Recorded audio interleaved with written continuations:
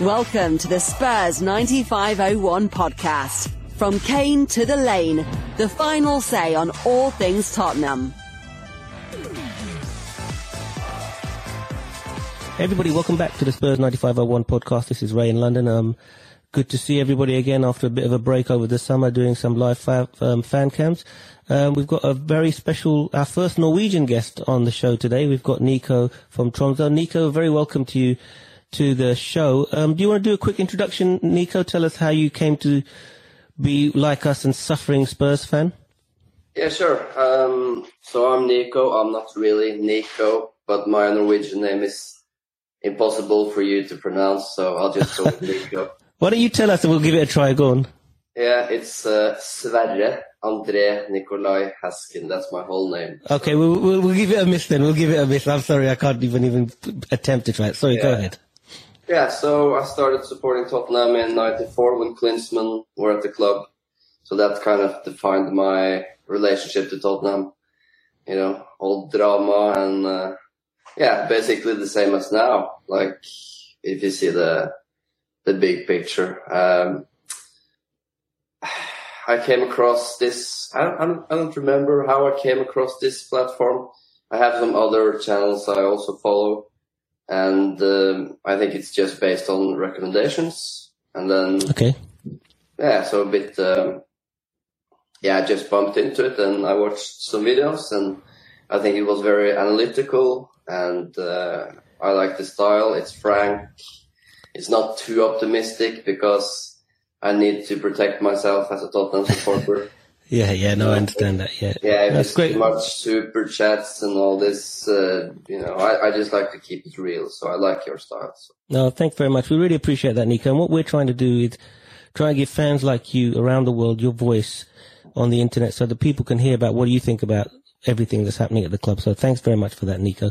So just wanted to do a quick pre-season video with you today, Nico. Get your thoughts on what you think is going to happen, etc., and what's your prediction. So let's start with the signings. So the signings we've made so far: Brian Hill, QT Romero, Pierluigi Golini. What's your view on the signings that we've made?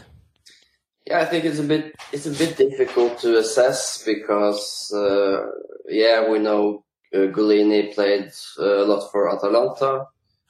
But then again, it's a different league, so I'm not sure. And I tried to do some comparison with him and Lloris, and I don't think he's as good as a shot stopper.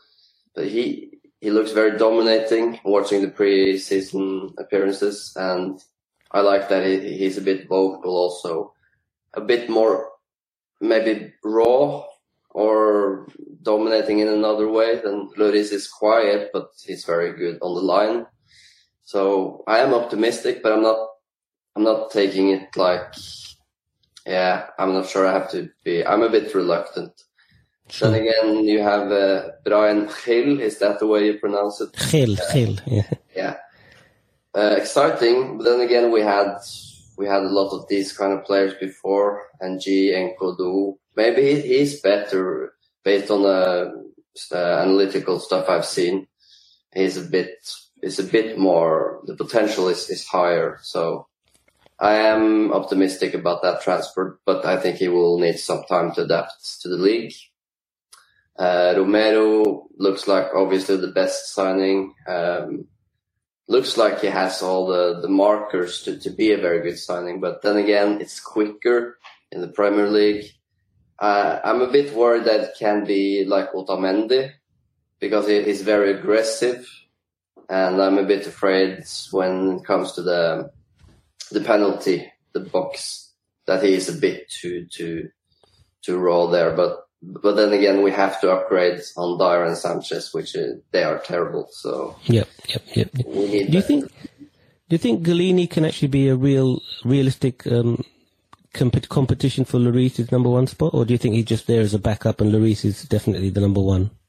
I think he's a competitor. He has also experience from Villa and United, so he's more mature. He has more matches. He knows how it is to live in a foreign country. So I think it's a smart signing because he he will provide competition, which is very important. And he looked very dominating. My first impression when I saw him was, wow, he's big. And I like that. It's also the mental part when you have a goalkeeper that's so big. The strikers get a bit more, maybe not scared, but put off by a big goalkeeper. So, yeah, I'm positive, but we'll see. Italian players also in the Premier League, not that many have, except Sola, Gianfranco Sola maybe has done a very good impression. Yeah. Okay, great. So, in terms of QT Romero, who do you think would be his ideal? Let's assume Nuno's going to play 4-4-2 because that's what we've seen so far. I mean, he might play a back three, but let's assume 4-4-2. And assuming that Romero is going to be the starting centre-back, who would you play alongside Romero as another centre-back? I've been thinking about that a lot, and what I think and what is most... I'm not sure. Dyer, probably based on the fact that he's been playing all the pre-season matches. But then again, are we going to play 3 or 4 at the back? That's the big question. Maybe 4, based on the fact that we are a better club than Wolves. We have more attacking potential. So, but if you just asked me a straight question, I would probably say Dyer. Actually, I don't want to say Dyer, but I'm going to say Dyer. So you think Dyer's a better bet than maybe Davinson Sanchez there? No, I don't think so. Fine. That's what we say in the UK, lesser of two evils. So they're both bad, but he's the lesser of the bad one. Yeah. That makes sense, yeah. Okay, that's really good. So let's move on to now potential signings that we've been hearing rumours about. So Lautaro Martinez is another one. Vlahovic, again, another striker. What's your thoughts on the potential signings and who would you like to see coming into the club? Well, I think Martinez is the obvious first choice based on what he has achieved. And also the Argentinian link is interesting. Vlahovic would be, of course, the cheaper option. So, but then again, it all relies on Kane. Will he go? Will he stay? I was going to come. Yeah, I was going to come to that actually, but you've led into it quite. No, you led into it really well actually. What do you think is going to happen with Kane? What do you think about this thing about? First of all, they said he didn't turn up for training. Then they said, he was never meant to turn up for training. Blah blah blah. What do you think is going on there, Nico? Well, I think he wants to leave. He wants to go to a bigger club because he deserves to win trophies. And I think for me, I'm a bit black and white when it comes to this loyalty. For me, it's when he didn't show up at training, I left all the sentimental thoughts behind, and I thought, get out. Just leave. Not, of course, I respect him. He's a legend and everything, but there's no two ways about it. You have to be committed. And also the players that are in the team, they have been working hard. They are now maybe getting more responsibility. We can. The burden will be more evenly, spread. Yeah. Yeah, spread exactly like the beginning phase of the Pochettino era, where we contributed to goals in all areas of the field. I think we need to get back to the team. It's not all about Harry Kane. So, but then again, it's the price. It's impossible to set the price. How do you set the price on Kane when Grealish goes for 100 million? Yeah, that's a difficult one, isn't it? I mean, a lot of people are sort of echoing what you're saying. Maybe we become too reliant on Harry Kane, and if he leaves, we may spread the word. But I just can't. A team without Harry Kane is going to be so much worse than it is. He does so much in terms of assists, scoring goals, etc. Nico, we can't replace that guy. But is he bigger than the club? No, he's not bigger than the club. I totally agree with you. He's not bigger than the club. But we can't replace him. But if he wants to go, and I agree with you, he deserves to win titles, Champions Leagues and titles and stuff like that. I think there should be an amicable split. What do you think about this so-called gentleman's agreement they had that, he could give it one more year and then he could leave? What do you think about that? That's just so naive. It never exists, does it? Gentleman's agreement with Levy. He's not a gentleman, so... That's just terrible. I heard it and I just laughed out loud, high in my bedroom. I was just awake. I was just this is just terrible. Can it really be true? Because it's all about the contract and the agents and protecting your own value. And so no, I don't. But is it the case? It's a bit interesting with family. You don't have family as your closest advisors. We have a rule here in this country, you don't mix family with business, and I don't get it. Why does he have his brother as the... That's not good, is it? Maybe it's a bit too digging into it too deep. I don't know. But No. I think that's a really, really good point. I mean, why would you have your brother as your agent? Because he can't be objective. He can't tell you the best things. You see him all the time. It's a really bad move. And we also have the same saying in the UK: never mix family with business, because it's always going wrong. I mean, Grealish. If we talk about Grealish, he did it properly. Yeah, I think he wanted to leave a year or so ago, whatever. They said, look, stay with us. We'll put a new contract with a release clause. If somebody meets the release clause, you can go. No problems, nothing. Look what happened. They met the release clause now. They've used the money to buy, these other players that they've got. I think they handled it excellently, because why didn't we do that? Why haven't Levin Kane a clause in the contract like 200 million or maybe whatever? Whatever. Yeah, 60, and then the player knows, and the opposite club knows they have to trigger it. It's that simple. And, I think, this year, I think Levy can learn a lot from Christian Perslow, the Aston Villa managing director. The way he conducted himself, the way he came out and explained to everybody, this is the reason, this is what happened. The Villa fans know what's happening, and everybody seems to be okay with it. Whereas Levy, we never hear from him. He never tells us what's going on. It's this, that, the other. Nobody knows what's going on. So, anyway, I think we'll find out pretty soon whether he's going to stay or where he's going to go. I can't believe that we're going to spend 60 million on Martinez without the Kane money. I don't know where that money's coming from. So I think he's probably going to go, but I think they'll leave it to the last minute. Yeah, but then again, I would say the only thing that's not been discussed, the detail there, might be the naming rights. That we have a big deal there, some money expected to come in that we don't know about. Can that be maybe part of... But then I heard another rumor that the naming rights are only valid if Kane is still at the club. So, I don't know what's going on, you see. The branding, Yeah, exactly. Yeah, they want the England captain to be part of that. So that's what I've heard. But we could talk about Harry Kane for the next 24 hours, Nico, and I'm sure we talk about it. So in terms of the overall, we've talked about potential signings. So we said, Petodi, Martinez, Vlahovic. Are there any other people you think we should be going for? What about Tomiyasu? We've heard that's happening, but he's been at the Olympics. Do you think that's going to be a good signing if it happens? Yeah, it seems like a very sensible signing for me, because it's something with the team work ethics with Asian players. I think they are very loyal. They work hard. There's no bullshit with these players, and I get some Son vibes with this Tomiyasu. It's just something.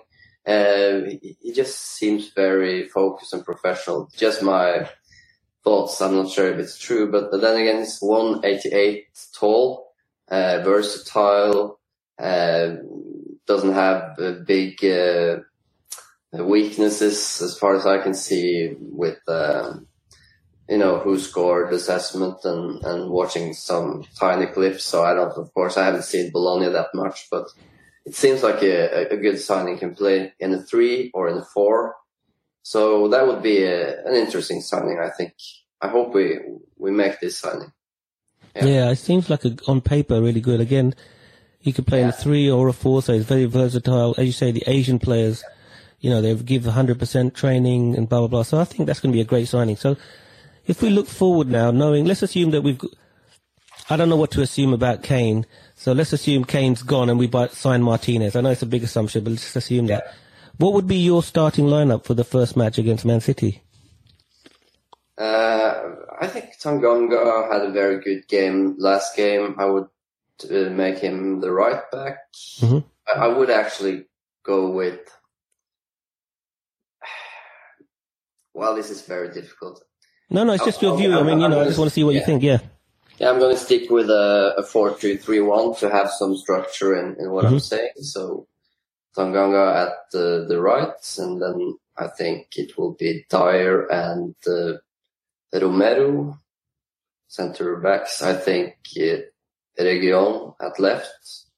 I think Skip and Højbjerg or Højbjerg as it's called in Scandinavia. Skip and Højbjerg as a double pivot, and then I would go with, I think it will be Bergwijn at left wing. I think it will be Mora at right, Ali as a 10, and then Son as a striker. It's a bit boring to say, but I think maybe that's the most predictable. So basically you're playing a 4-2-3-1, that's your formation, yeah? Yeah, I would say that because he also needs to make an impression on the fans. I'm trying to build a case for this formation, and I think it's important also to give the impression that he wants to play on the front foot. So I would just say that I could easily make a case for a 3-5-2 or 3-4-3, but sure. Just to be a bit, concrete on the information. No, sounds like a good team. I just wanted to ask you a couple of things. What's been your impression of Reguilón at left back? Because there's a couple of games we've seen, the defending hasn't been that great. What do you think about Reguilón as a left back? I think he's probably more suited in a 3 as a wing back. But then again, if you have Højbjerg and Skip, they are both sound defensively. They can cover a lot of ground. I'm thinking a bit like Leicester when they won the league. If we have legs in front of the defense, we can make a case for him as a left back. It's all about the balance in the team. So I would say the ideal formation probably is in a 3 as a left wing back for him. But I will go with a 2 and have him as a left back. Yeah. Okay, cool. So that means the left one in the pivot has to have defensive capabilities, because he isn't the best one in defensive areas. So yeah. And also, I mean, where's the creativity going to come in the midfield, like the Eriksen type needle passes and opening up defenses? Where's that coming from? Exactly, and it should be Ndombele, but he couldn't be bothered. He's lazy. Basically, he is a lazy player. If Ndombele was integrated and playing, would you drop Skip for Ndombele then? Would you, or Højbjerg? No, I'm a bit like Mourinho, rigid, because he just you need to work hard. Simple as that. You need players that work hard in every position. Yeah. So I would say. That's another topic, and Ndombele. That's also probably a 24-hour discussion. So. Yeah, absolutely. Unfortunately, we don't know what's going on there. So it's like a good team there. I know Steve Bergwijn looks like he's put on a weight. A lot of the fans are calling him Steven Bergwijn. Yeah. Or was it Ndomberger? Ndombele, yeah. Not Bergwijn. Okay. So you've got your team, which is going to go, which is great. I think before I come to your predictions, I want to ask you your thoughts about Nuno Espirito Santo. What's your initial thoughts about him? Yeah, to be honest, I was disappointed when we signed him as a manager. I think he's a bit like Mourinho, everything, a bit defensive. But then again, I can see the pragmatic approach. We don't have all the money in the world. He's good with players. He's more... diplomatic in style than Mourinho. So I think the man management part now is extremely important when you have a team with players that isn't individually the best. We have a lot of deadwoods, and you need to handle them with a balanced approach. So I think he's a sensible option when you think about how Anik runs the club. So yeah, it's okay. It wouldn't be a match with Conte. Why appoint him? So no. I think that was never going to happen. Yeah, why was Conte going to come to Tottenham? Yeah. Okay, so let's get your score predictions for the match, and then we'll come back after that and see how you did. But what's your score prediction?